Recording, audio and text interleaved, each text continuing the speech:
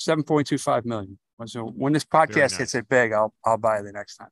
Now, it's unbelievable the amount of information that is dispensed on this show, obviously, as evidenced by the amount of information you just shared on Honus Wagner, the collectible market in general. I do want to clear the air on something. I did know that there wasn't gum back there. It was kind of a joke reference to the fact that the gum was always very hard. You never knew how long it had been around when you got your normal. So that was where duly noted. Just suggesting. Now,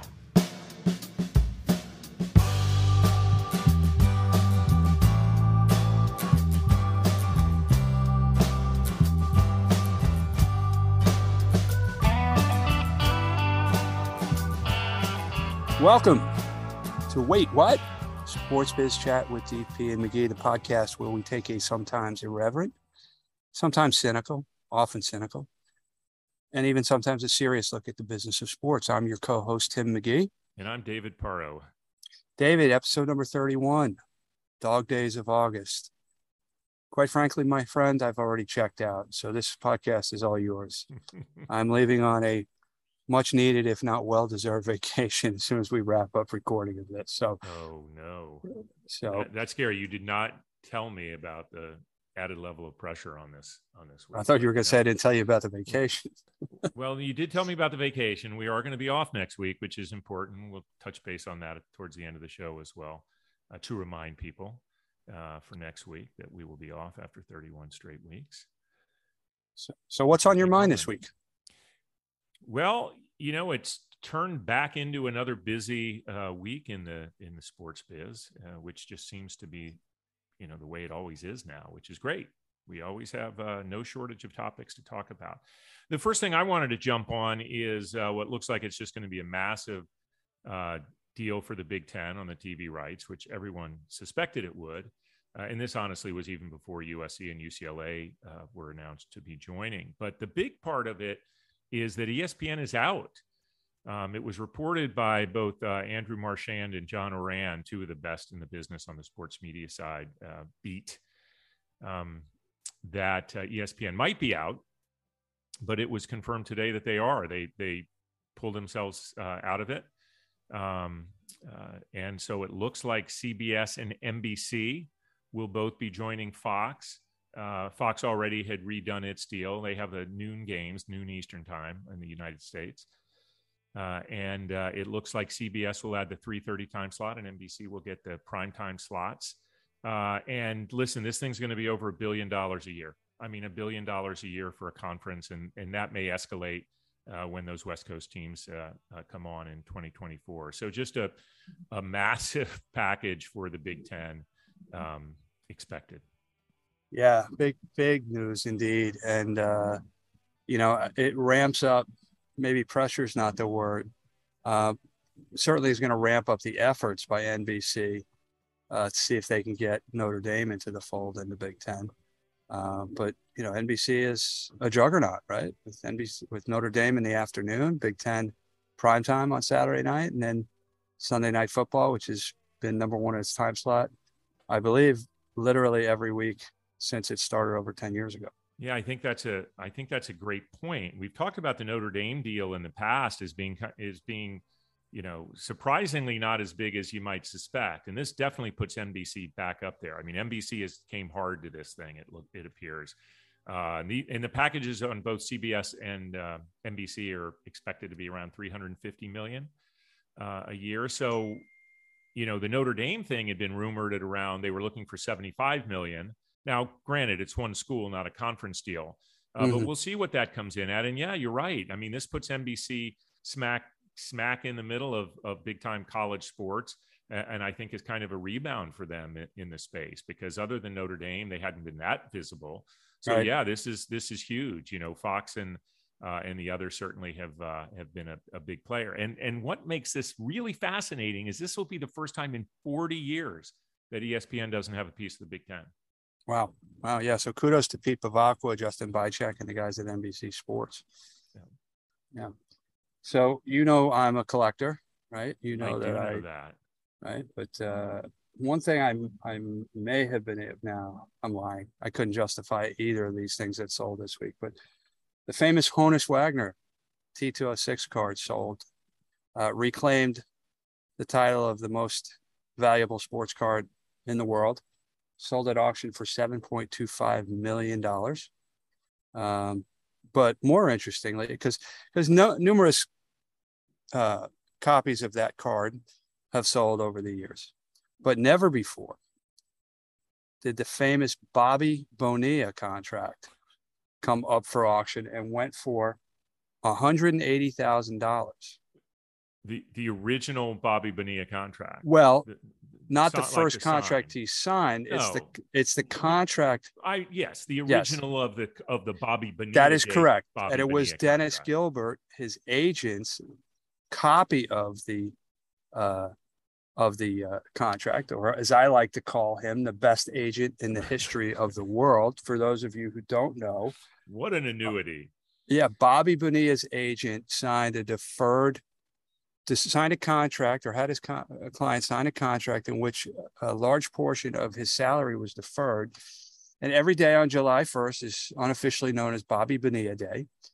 Mr. Bonilla gets $1.2 million per year for 25 years.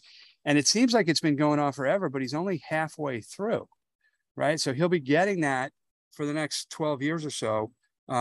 In total, he'll be getting $29.8 million, $1.2 million every July 1st. And he will get the last payment at the age of 72. And that's in addition to his pension, mind you. He still gets a generous pension from the Major League Baseball Players Association as well. So that contract, which is famous, not because it's the biggest contract, but it speaks to what agents can do for their players, was sold. And it comes with some experiences. You get to go to a baseball game with Bobby Bonilla. Wait, what number did it fetch? $180,000. Yeah. So, you think if that includes hot dogs and a beer, it's starting to turn into a pretty good bargain. You think the agent's only keeping his standard percentage of that and the rest going to Bobby Bonilla, or is Bobby okay with the fact that he's making that? I think Dennis Gilbert's keeping the whole 180K, as less the seller's premium. As he should. The other question I have for you is, on the Honus Wagner card, is the gum still good? Well, David, funny you should ask that. It actually did not come with a pack of gum. It came as a promotional item in a pack of cigarettes, of course, as many of those early 20th, late 19th century sets of cards did. And there's an interesting story that has arisen. We don't know. We do know that Honus Wagner asked that his image be removed from the set of cards, which is why that card is particularly rare and hence valuable, right? And plus the fact that he's one of the greatest players of all time. What we don't know is whether he asked to be removed from the set because he was opposed to smoking. Possible, but not many people were anti-smoking back then. And in fact, he chewed tobacco. The more likely scenario is one in which he wanted to be compensated for his name, image, and likeness. And because he was not, he asked to be removed. Because, interesting story, I wrote an academic article about 5 years ago on the history of celebrity and athlete endorsements. And Honus Wagner was one of the first, going back to 1905, when he got a check for a couple $100 to have his name burnished into Hillerton Bradsby Louisville Slugger bats. So he was no stranger to endorsements by that point, right? But $7.25 million. So when this podcast hits it big, I'll buy it the next time. Now, it's unbelievable the amount of information that is dispensed on this show, obviously, as evidenced by the amount of information you just shared on Honus Wagner, the collectible market in general. I do want to clear the air on something. I did know that there wasn't gum back there. It was kind of a joke reference to the fact that the gum was always very hard. You never knew how long it had been around when you got your normal. So that was where duly noted. Just suggesting. Now, Vin Scully was around for a long time, but he wasn't around for back in Honus Wagner's time. But, right after we talked about Bill Russell, losing him on last week's show, we got word that the great Vin Scully, the longtime announcer for the Dodgers and just a brilliant sports broadcaster, passed away. He was an absolute idol of mine. I grew up wanting to be a sports broadcaster, and I used to actually listen to records of great calls. And Vin Scully's, he was on there. His call of Sandy Koufax's perfect game, his final no-hitter, his fourth straight no-hitter, with his last one being a perfect game. Scully's call of that is, as it often was just masterful. And he was the absolute best at knowing when not to talk. The great Kirk Gibson home run call in the World Series is another great point of reference for just that. So that was a tough loss, but man, the guy lived a great life. And he really was a absolute gift to the game of baseball and to sports fans all over. If a warm summer night had a voice, it would sound like Vin Scully. No doubt about it. How about that Kevin Durant? I Gives don't know an what ultimatum. I do not know what the hell's going on over there. It's the bizarrest thing. They literally, as we all know, were a toe away from, going to a finals, and I think probably winning one. And then, man, shit's gone bad since. Yeah, Kevin Durant saying either fire Steve Nash or trade him. And Joe Tsai, the Nets owner, came out and said, we will always do what's in the best interest of the organization, something to that effect, which is not exactly a ringing endorsement of your coach. And he also wanted the general manager, Sean Rooks, to be fired. I met Kevin Durant when he was a freshman and won the Naismith Trophy. Seemed like a really nice young man, obviously a great player. I don't know if he's the level of player who can or should be demanding this type of control over an organization, considering the only championship he won, he sort of bought his way into, right?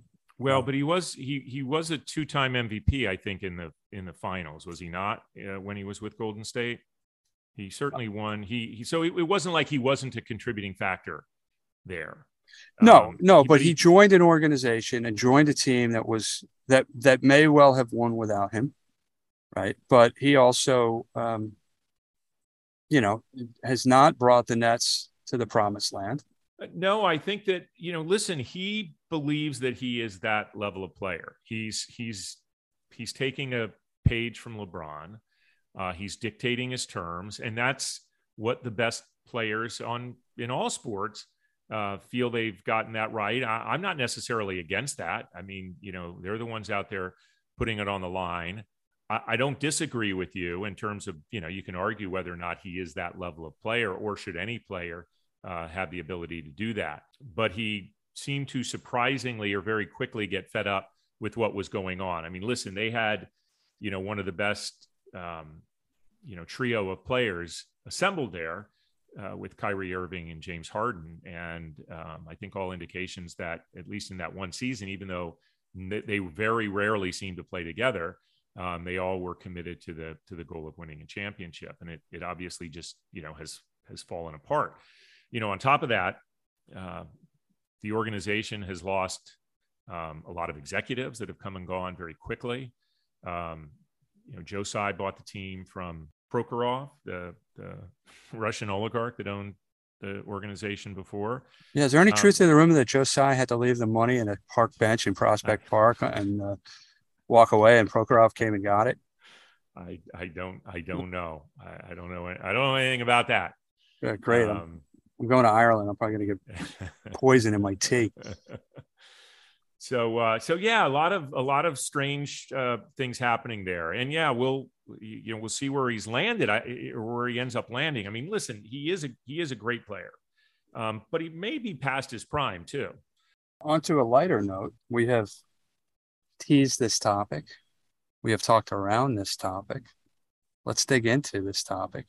That topic being pickleball. I'm going there. I don't care. I don't care what you say. You are going there, not even dedicating the full show to it, but maybe setting up for a future dedication of a full show to it. I will never, ever do a full show on pickleball. So Lifetime, right, the fitness franchise, is saying that they're creating pickleball-only facilities, right? because pickleball, for those of you who don't know, is the fastest growing sport in America, right? Over the last 2 years, it's been the fastest growing sport in America. But you know how many people play pickleball, David? I do. I looked it up. I'm sure you did. It sounds like you did. About 4.5 million people play pickleball, right? Not a small number. But here's the thing. I'm old enough to remember putting on tight white shorts, pro-keds, and heading out to the racquetball courts. And racquetball was the fastest growing sport for many years in the late 70s and early 80s, right? And do you know anybody who plays racquetball now? Maybe a couple, but here's the interesting thing. 3.5 million people still play racquetball.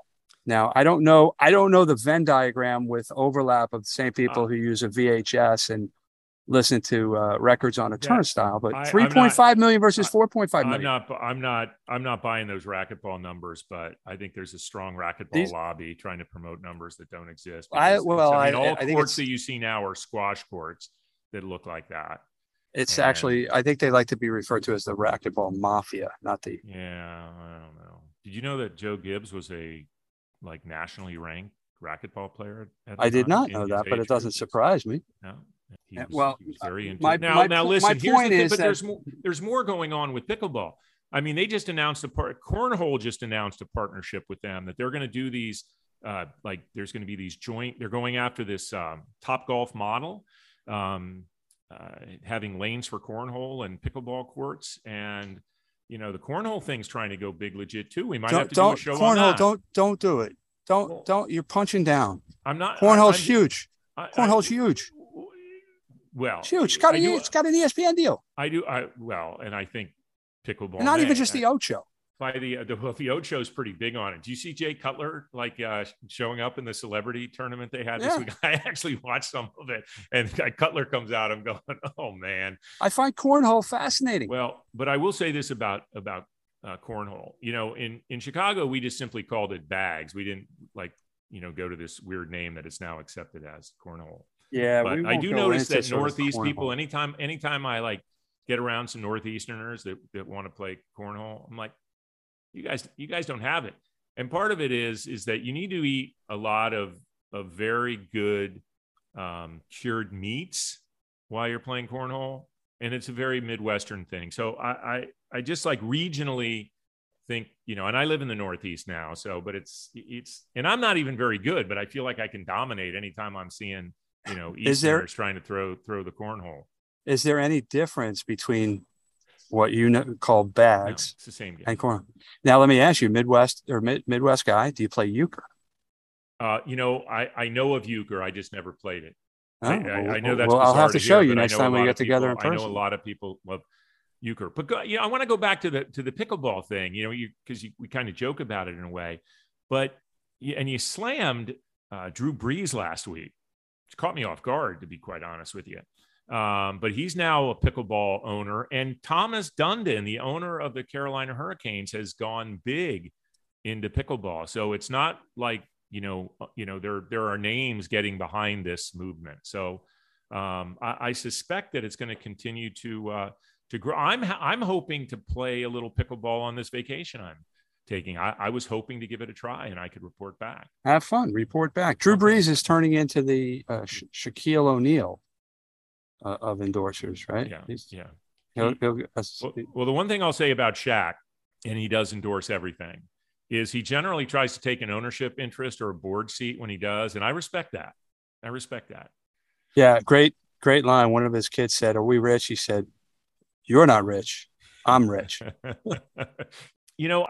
I do feel we need to, and this just came out, this news about Serena planning a retirement at the U.S. Open.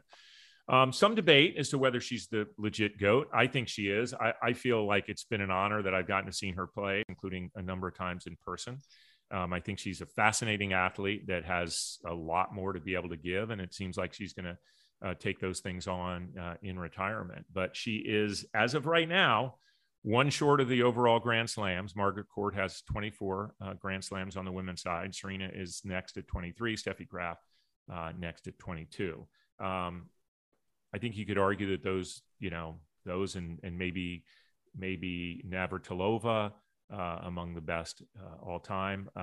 But I'm giving it to Serena. Yeah, it's been wonderful to see her career, right? And see what she's done on the court and off. If you remember when Jimmy Connors, his last time playing at the U.S. Open, he had that great run. Didn't ultimately win, but made it to, I believe, if I'm not mistaken, the semifinals. So it would be nice to see her go out on a high note, Yeah, right? it would be amazing. And I hope she's in good health coming into the U.S. Open. I yeah, mean, obviously she wants to perform well. It might be tough to win it, but she wants to perform well, and I'm sure she'll age catches up with everybody, yeah. even somebody as phenomenally gifted and physically fit as Serena Williams. But I know you wanted to talk about big news in the sponsorship space. Yeah, right? So we'll do a little bit of a sponsorship corner segment right here. How do we feel about these sponsorship deals? And it is big. There were only 3 NFL teams without naming partners on their stadium. One of them was in Cincinnati with Paul Brown Stadium, and that is going away. They have signed, the Bengals have, Paycor, which is a Cincinnati-based HR software company, to a deal which will leave only Chicago's Soldier Field for now, and Green Bay's Lambeau as the only 2 that don't have naming rights. And Lambeau probably will never sell. I think if the Bears, and it sounds like they will, move to Arlington Heights, they certainly will sell a naming rights partner to that deal. One of the things about the Paycor deal is it's an existing sponsor, and for those in this business know, you always want to bring a new category in if you can, to maximize the dollar value still. For the Bengals, who have a good chance to make another Super Bowl run this year, it's a big deal. Will generate a lot of nice revenue for them. Yeah. I mean, Cincinnati obviously had that great run last year. Joe Burrow is recovering from a emergency appendectomy, but hopefully he'll be healed and back behind center shortly. But yeah, they've had a great couple of years building that team back up into one of the elites. And listen, you're right. You always want to have new money, right? But when you have somebody who's willing to do a naming rights deal, you can't, right? You got to, bird in the hand, right? There's a lot of talk right now about an excess of inventory out there, and it's not just on the state, because the stadium things are the big deals. And this is a local company, so it makes sense on that front. That's still, one of the main reasons that people want to do these naming rights deals is to really establish themselves with the market that they operate or headquarter from. But there are a lot of jersey deals out there right now. And some people are starting to think there's too much inventory, which could, of course, depress some of the valuations, and just not enough people looking to spend that kind of money.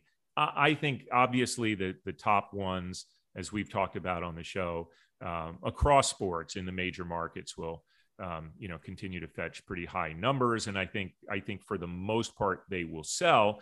The question is will some people, hold on to them until they get the number that they want to get, or will they at a certain point start taking the numbers that are offered? Yeah. It'll be interesting to see the correlation between the revenue from the jersey patch and the team's payroll, right? Because payroll and then the correlation between the payroll and the size of the market, right? And, for those of us who took statistics, even those of us who didn't necessarily pass statistics, you learn that, correlation is not causation. But I would imagine there's going to be a high correlation between those teams that get the big deals and the teams that have the big markets and the big payrolls. There's a lot of talk right now, too, about attendance. And attendance has been a little rough on the Major League Baseball side this year. Yeah. And there's been some great races and some great storylines. I'll be curious to see on those patch deals, particularly if the team isn't necessarily competitive, is market size and presence of big stars in those in those markets. Like perfect example, San Diego, right? Yeah, took the words right out of my mouth. Yeah, but you look at the power rankings, or whatever Major League Baseball calls them, top 4 teams: Dodgers, Yankees, Astros, Mets. LA and New York, top 2 markets. Houston, I think, is top 5 in terms of size. That's something that hopefully baseball can address. And I think when you broaden the playoffs to include more teams, you're treating the symptom, not the cause. So let's take a break, David, and we'll come back with our guest in just a moment. It's time for our guest. We are so excited to welcome Pam Batalis into the Sports Biz Chat. Pam is that unique executive that has seamlessly moved between brand and property sides and back again without missing a beat. She was named a Sports Business Journal Game Changer in 2016 and holds a Distinguished Alumnus Award from the McCormick Department of Sports Management at the University of Massachusetts Amherst. I think Pam is actually the third or fourth guest that we've had on from that program. Importantly, currently, Pam is the Senior Vice President, Sponsorships and Brand Engagement at Wells Fargo. Pam, welcome to the show. Thank you very much, David, Tim. Very excited to be with you. Listen, we are going to start focus primarily on your role with Wells Fargo right now. And so we just kind of want to start and get a sense of how you guys view sponsorship. So at the very basic level, what are the major factors involved in sponsorship decisions at Wells Fargo? Yeah, great question. I mean, we take a very, very, very strategic, robust approach to determining if there's a strategic fit. So everyone always asks at this, how do you determine, how do you make those sponsorship decisions? And for us, really, it all begins with aligning on the target audience, right? So we need to figure out who that particular sponsorship is delivering, who is their audience, and does that align and match well with who we are trying to reach at that particular time. And then from there, probably no surprise, but on occasion, we will have geographic priorities that will overlay. We then might look at the caliber. We'll definitely look at the caliber of the marketing assets. Do we need official designation in that particular type of sponsorship platform? What are those positions that are available? And then at the end of the day, our team really has to sit down and look at all the details and determine, is this sponsorship really going to help us meet our strategic marketing, brand, and business line objectives? And that's no small task for any sponsorship. So we really take a very robust approach. So Pam, before I dive more deeply into that, we have a tradition on the show when one of our guests says it's a great question, we like to give credit to the person who actually wrote the question. And it always kills me when I have to do this, but that was David's question. So just wanted to make sure that I went on record with that. All right, shout out, scores 1-0. All right. Yeah. Oh no, he's way ahead. So I needed that point. So that's great. That's great. So when you talk about audience alignment, how do you look at your B2C initiatives versus your B2B initiatives, and can a particular sponsorship help you reach both those audiences at the same time, or do you look to sort of keep them separate, or it depends? So how do you look at B2B versus B2C? And Tim, that's an equally great question there. So I think, did I write that one too? Yes, you did, David. Okay, so we only do it. Thank you, Pam. We only do it the first time, Pam. But see, that's why she's such a pro, Tim. I'm just trying. It's a teamwork here. But at the end of the day, yes, to answer the question, Tim, is a sponsorship that is designed effectively and efficiently should, in fact, allow you to reach both the B2C and the B2B consumer or target audience, right? It all comes down to how you use the sponsorship. So, for us, for example, given Wells Fargo is among the top 5 banks in the US, right? So we have millions and millions of B2C customers and B2B customers. So our planning involves ensuring that it effectively serves all facets of the company. So we look at, things like the national TV visible signage. That's going to achieve the top funnel brand awareness for us, right? So that kind of informs everybody that we are supporting this passion point of yours. And then as you come down the funnel, we're then going to take things like creating a very custom social media campaign that no other sponsor is doing, and provide the fans or the attendees with really unique, cool content that they haven't seen before. Now they're starting to engage with our brand. And then sort of at the bottom of the funnel, our customers, we engage with them very, very well through hospitality and VIP experiences that really help our business line leaders interact directly with their customers. So from our perspective, we need to achieve all of those things within any given sponsorship. And that's what we strive to do is fill the top of the funnel, but also engage at that one-on-one level.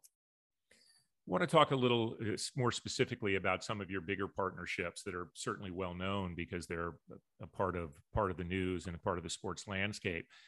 Wells Fargo has had a longstanding commitment with the PGA Tour through the title sponsorship of the Wells Fargo Championship, won by Max Homa this year for the second time, which I think is really cool. He's one of my favorite new golfers, or favorite younger golfers, I should say. Talk to us about the importance of that event and about the tournament's charity beneficiaries that I'm sure you're very, very involved with. Yeah, absolutely. Well, gosh, this is something that's near and dear to the Wells Fargo heart. Definitely. I mean, this past tournament in 2022 in May, the Wells Fargo Championship was our 20th year in the entitlement position on this awesome PGA Tour stop. So we work hand in hand for many, many years now with our charitable partner, Champions for Education, to ensure that they achieve all of their desired results. But at the same time, we really ensure that the entire company is involved in leveraging this 4-day event. So we're really trying to ensure the success of our nonprofit partner and all of the recipients, that will ultimately receive those grants. But at the same time, we know it's a great way to differentiate our brand and really get the message out there about the great things that this company does, and really enhance our own storytelling as a brand and do it in a very, very authentic way. And a couple of probably the biggest examples of those would be this past tournament in May is, Wells Fargo has always had a huge commitment to small business. Well, one great way, we said, well, the Wells Fargo Championship is a great way to demonstrate that. And everyone said, well, what do you mean by that? How can we possibly do that? This is a huge golf tournament. Well, to us, we said, hang on a second. Small businesses always need a platform much bigger than they're able to achieve on their own from a marketing perspective. So we put our heads together with our small business division, and we chose 6 small businesses who are Wells Fargo customers. And we literally created the first Wells Fargo Championship small business market. We literally built an infrastructure at the entrance of the golf tournament. So when you came in as a fan, so 20,000 fans a day come through, right? They're going right to the merch tent, right? And then they're going right to their hospitality. But this year, they also had the chance to stop into this really cool small business market. So if you can envision we picked 6 small businesses and created for them, we created almost like a replica of their store, like a pop-up shop. And we created 6 of them. Not only did we give them that level of visibility, we gave them the opportunity to stock that shop and sell during those entire 4 days of the tournament. And it was just an amazing experience for us, for the fans, something they're not going to get. They don't expect when they go to a big golf tournament. And these 6 businesses have all, sort of seen amazing results. And they were, one brand, for example, is Birdie Golf, social wear. So the women's golf apparel company started by a couple of young designers trying to make it. They hadn't cracked into, the Washington, D.C. market yet. And this was an opportunity for them to do it. So cool things like that allow us to demonstrate what we do for the community as a big brand, but allow us to do it in a unique way that engages our customers, engages the general public, and also it's almost a do well by doing good, type approach is really giving folks the opportunity to benefit from a platform like a major PGA, Tour golf stop. So that's just one example of how we've used the championship, and we've done it, in a number of ways. Obviously, Wells Fargo has always been a proponent of diversity, equity and inclusion. And it's like, well, let's show how we demonstrate that. And the way that we did that through the championship was taking our national first tee relationship to a whole nother level.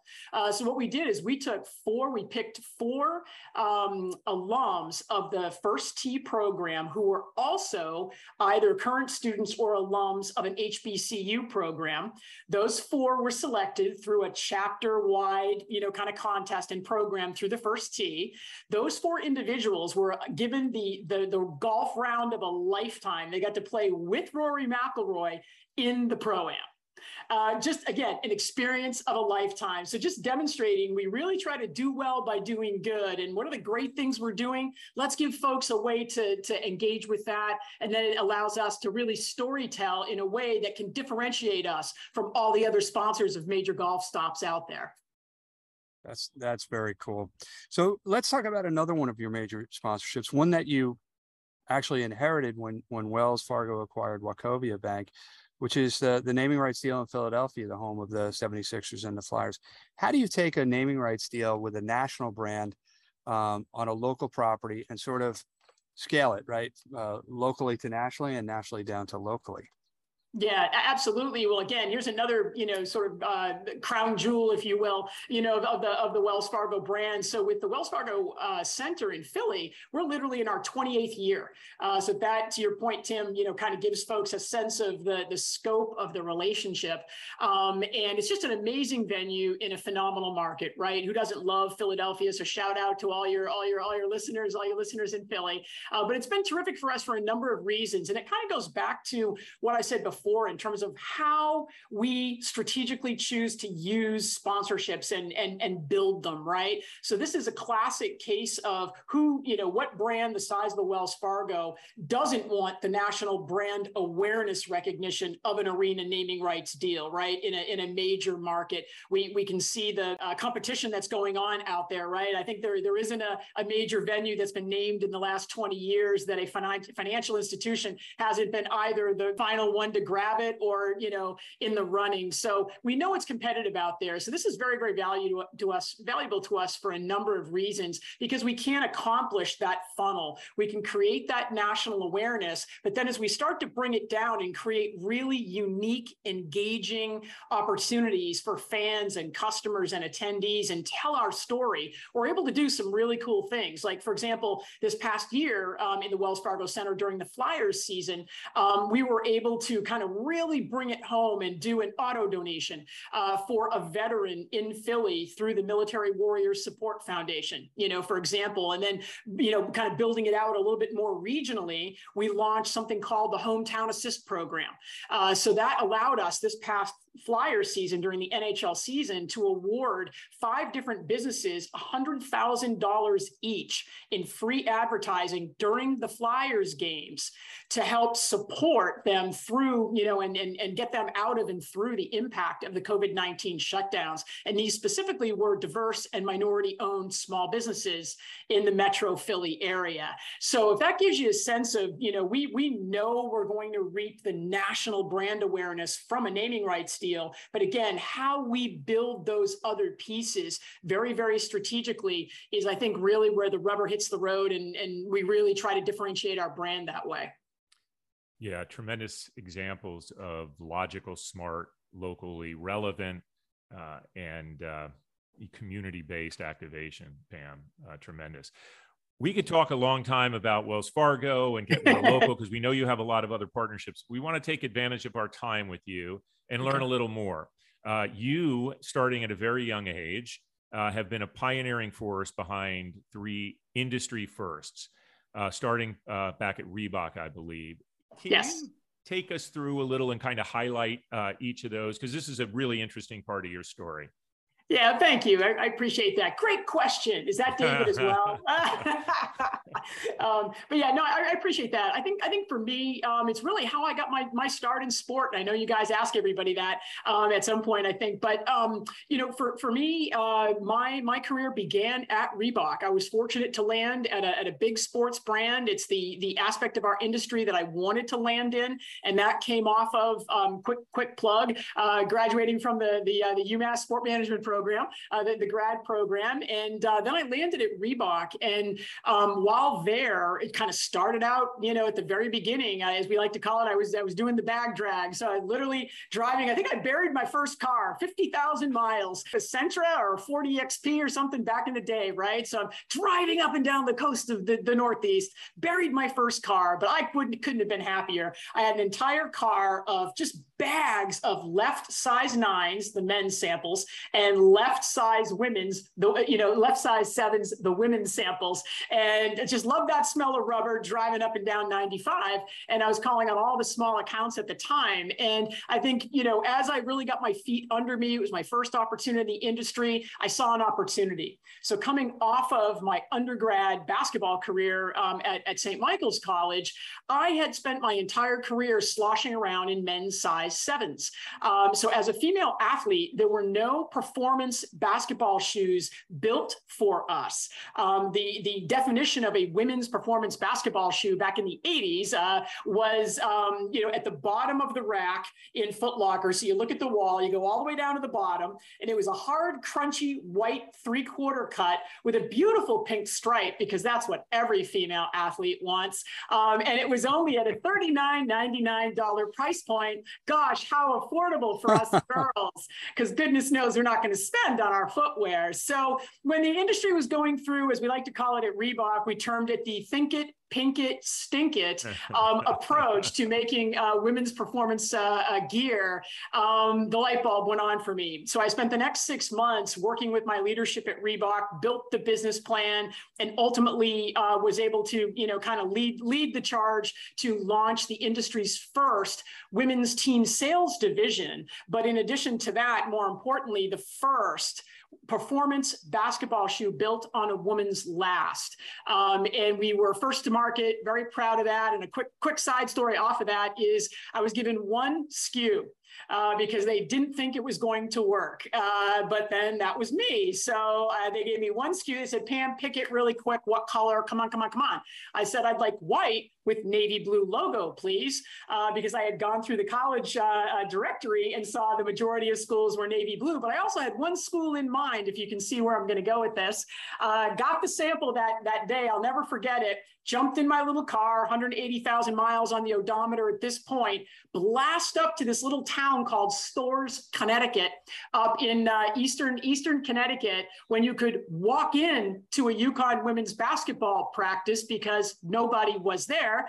We are talking a long time ago. And before you know it, Reebok signs UConn women's basketball program to an exclusive sponsorship deal.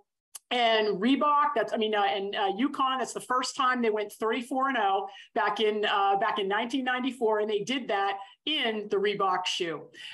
So kind of a lot of firsts within there, but just a really, really cool example of, when the light bulb goes on, take advantage of it. Wow. Tremendous story there getting into that program. Tim's a big collector guy. We talked earlier in the show about the Honus Wagner card that just won. Yeah. Can you quickly just kind of take us through the your time at the pit.com and Tops and the developing that e-commerce platform? Yeah, absolutely. That was really cool. And just in terms of a rather unique opportunity. So, from after launching Reebok, I then went into launching the American Basketball League. And after the demise of the league, I was looking around at what to do. And that was only back in the year 2000 or so. And e-commerce was just hitting, the mainstream. And I think it took until the year 2000 for us to actually be able to buy something on the internet. And kids today don't know a world that isn't e-commerce, but this was right on the cusp of e-commerce. And I said, you know what? I've done a lot of bricks. It's time for me to get a click. And back in the day, you needed experience on both sides of the table, and I hadn't done anything in the internet world yet. And there was a startup launching, and the guys weren't too well known who were launching it, but they were sport trading card fanatics, and they were risk assessors and risk manager type guys from the financial services industry. One of those names you might know is a gentleman by the name of Mark Lorre. And a lot of people know Mark Lorre as the 3 or 4 time very, very successful entrepreneur who ended up leading Walmart.com for Walmart very successfully, has had a couple of major successful entrepreneurial ventures. Well, I was with him on his very first startup, leading his sales and marketing. And what we literally created was the industry's first. We took the notion of the sport trading card and the graded sport trading card and literally digitized that. So now, just like you could go onto an online stock market like E-Trade or anything like that back in the day, and today you can go online and buy and sell stocks, we literally graded these cards and put them up in a stock market type environment. So you could buy and sell Michael Jordan's rookie card. You could buy it, put it in your account, wait for him to go into the hall, and then sell it. So literally, we made a futures market, if you will, a stock market out of graded sport trading cards. And we built that in literally from the three of us sitting around a table with a phone and a business plan to selling it to tops in 11 months. So it's sort of one of those amazing startup experiences that, I wouldn't trade that experience for the world, especially being able to learn from the now great and very well-known Mark Lore. That's great.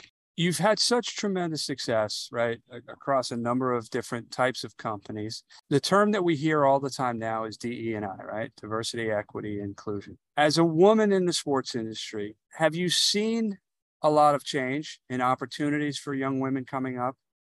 And what more can we be doing as an industry to be helping young women and to empower them and give them opportunities that in the past may not have been available, certainly not as available as they were to their male counterparts?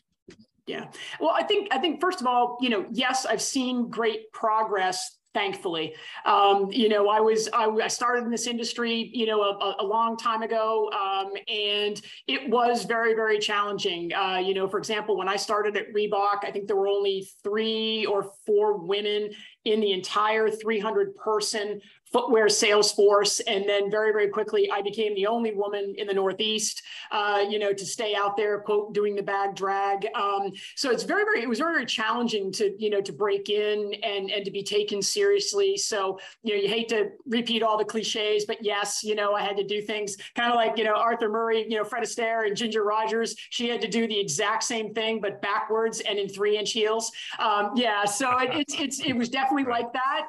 But again, I don't think that was anyone's, conscious intent. Society was different, and society has evolved really, really well. So I see a lot more opportunity for young women coming up, and their gender isn't an outright obstacle right out of the gate. It isn't assumed they're not going to understand sports, and that was a pretty common assumption back in the day. So I see a lot of great progress, but things like professional organizations embracing, the young women, young female executives coming up into the industry. Something as simple as SBJ initiating the Game Changer Award. I think I was in one of the first few classes of that. Well, that wasn't all that long ago, gang.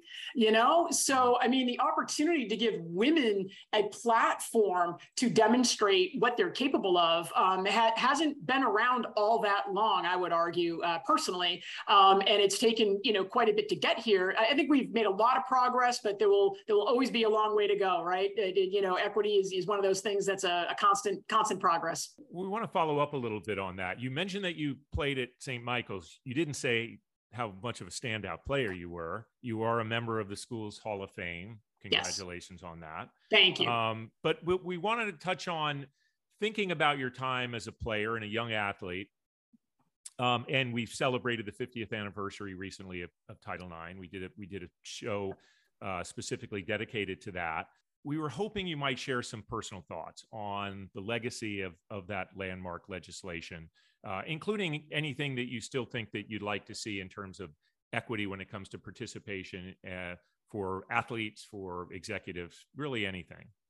Yeah, great. Thank you. Well, I think, when it comes to Title IX, for someone like me, so I was in college in the late 80s. So I was about 10 years, removed from the actual Title IX passing. So for me personally, it was extremely life altering, had a life altering impact on me. And when you think back, right before it was passed, I think I read something in 1971, before it was passed, only 1% of college athletic budgets went to the women's sport sports teams, right? And high school participation was crazy. It was like 13-1 boys to girls. So we've come a very long way. And I think it's especially now, it's really important that society and everyone involved in sports really keeps a close eye on it. Because for me personally, the ability to grow up playing competitive sports really validated me. It empowered me. It allowed me to become a very strong yet empathic leader that I've really worked hard to try to become. And I think without Title IX, I never would have had the basketball scholarship to St. Michael's. I never would have had the opportunity to get the caliber of education there that I did. Just a phenomenal place. So I really feel like, I attribute Title IX to a lot of that, because a lot of those things, when you think about the domino effects in your life, especially around your education and how critical that is to your future success, that without Title IX, I'm sure I would have gone to college, but, I don't know what that would have looked like. And I don't know if I would have been as validated and as empowered if it wasn't for the ability to play in competitive sports at the highest level. Thank you for sharing that. Quick trivia question, Tim. We both know somebody that Brian Duffy. Okay. He I didn't hear the buzzer, but I'll accept the answer anyways. Here's the difference. Brian Duffy's not in the Hall of Fame. I checked it. I love Brian Duffy. We all love Duff. No, that's the only reason we would have brought it up. Well, I think we can use this bully pulpit to try to get him elected into the St. Michael's Basketball Hall of Fame. Well, Pam may have another thing to say about that. Doing well by doing good, right? We'll be doing that for Duff. Good answer. We actually have to introduce a buzzer into this program. I think you should, or something like a buzzer round questions or something like bonus round. Yep. David would like to put in a mute button for me. That's what he'd like to do. So Pam, before you joined Wells Fargo, you spent time in the collegiate marketing space, right? Which is not surprising given your success as a student athlete. But you were with Learfield. Any thoughts as somebody who's got a little bit of perspective of time and distance on what's going on in terms of the conference realignment? Yeah, gosh, it's a ever-changing world out there, right? I think, man, I landed in college multimedia rights back in 2010, so about 12 years ago. Spent a solid 9 years in that space, and honestly, the industry was having the same conversations back then.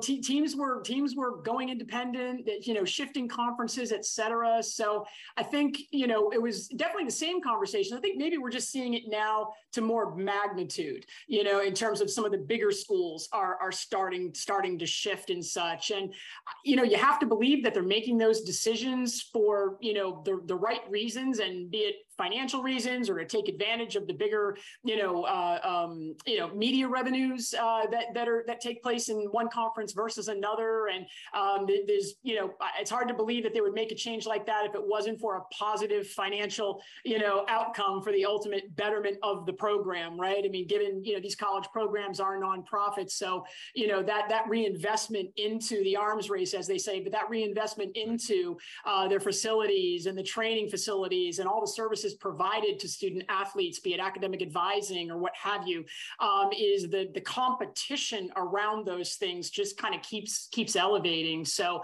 I really think we're going to continue to see shifts. It doesn't surprise me because I feel like it's been happening solidly now for 10, 15 years. Yeah, I actually think you're right. I think it's the fact that it's such big news, and the geographic reach of these big conferences has stretched so far that's really kind of, people still want to believe that the Big Ten is a Midwest conference. I wanted to believe that the ACC was a Mid-Atlantic conference. Yeah, exactly. Because it's like, they say realignment, but what does that mean? Because is there any conference that's truly regional anymore? The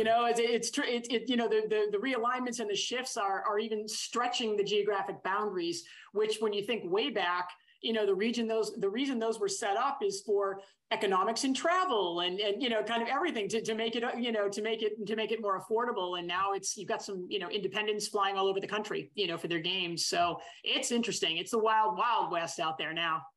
So before we let you go, we always like to ask our guests these questions, as you mentioned before. We are going to let you skip the first one because you already touched on it so nicely, talking about your days with Reebok. But we are expecting some very valuable information on the second question, which we will ask, which is one piece of advice that you would give to somebody looking to break into the sports business.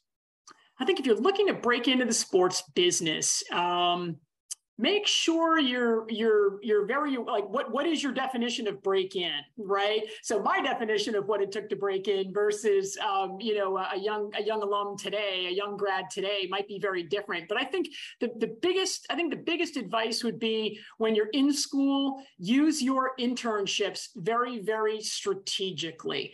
Think about where you want to, what aspect of the sport industry do you want to gain exposure in first, and understanding, it's not a linear career track. It can be what you want it to be.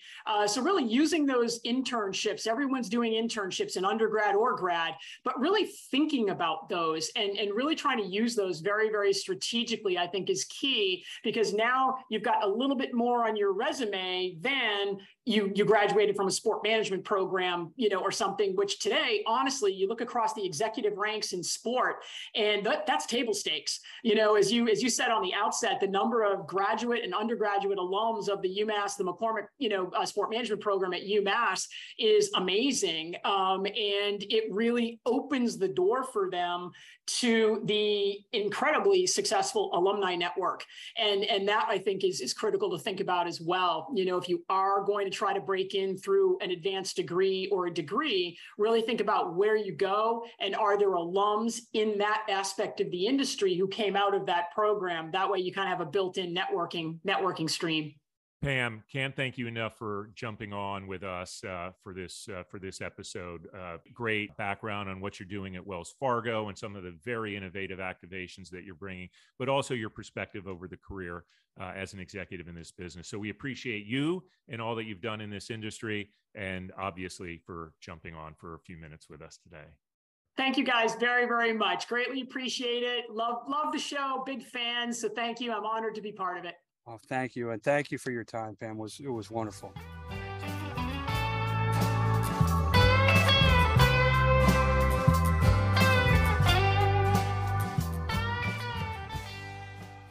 Well, Tim, what a treat that was. Pam Batalis, she's a star. She's proven that over and over. Really feel great that we were able to get her on the show. So we are at that part of this episode where we take a peek ahead. Tim, what do you have your eye on? So before I give a shout out, I just want to say, for those of you who are sort of new to the sponsorship business, if you want to figure out how to write a sponsorship strategy and an activation plan, listen to that first part of the interview with Pam. I've never heard anybody so succinctly and clearly articulate how they develop a sponsorship strategy. And clearly there's a lot more work that goes into it, but it was a masterclass. It was awesome. So I'd like to give a shout out to one of our past guests, Kelly Flato from the NBA.